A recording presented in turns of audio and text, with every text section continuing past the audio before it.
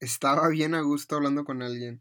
Y llega este güey y me dice, no, nos interrumpe así y nos grita, hay que empezar un podcast, jaja", y se va, así, sin saber nada de él, otra vez.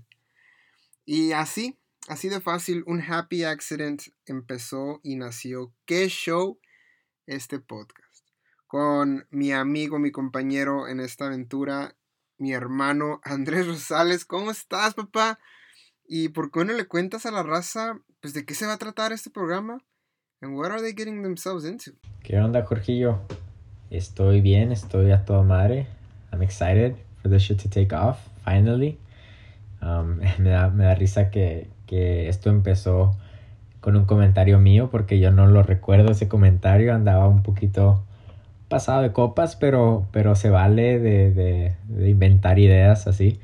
Y qué bueno que tú sí lo recordaste y que me lo mencionaste después, ya que andábamos más tranquilones. Y no, I'm excited, dude. I think this is gonna be fun and helpful and interesting and thought provoking.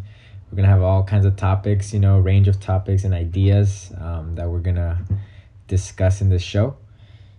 Y es para la gente, es para que la gente siga con sus ideas. Ojalá y los inspiremos con ideas, con recomendaciones, con todo eso. Y pues que se haga. I hope everybody's enjoying this and will enjoy what's to come.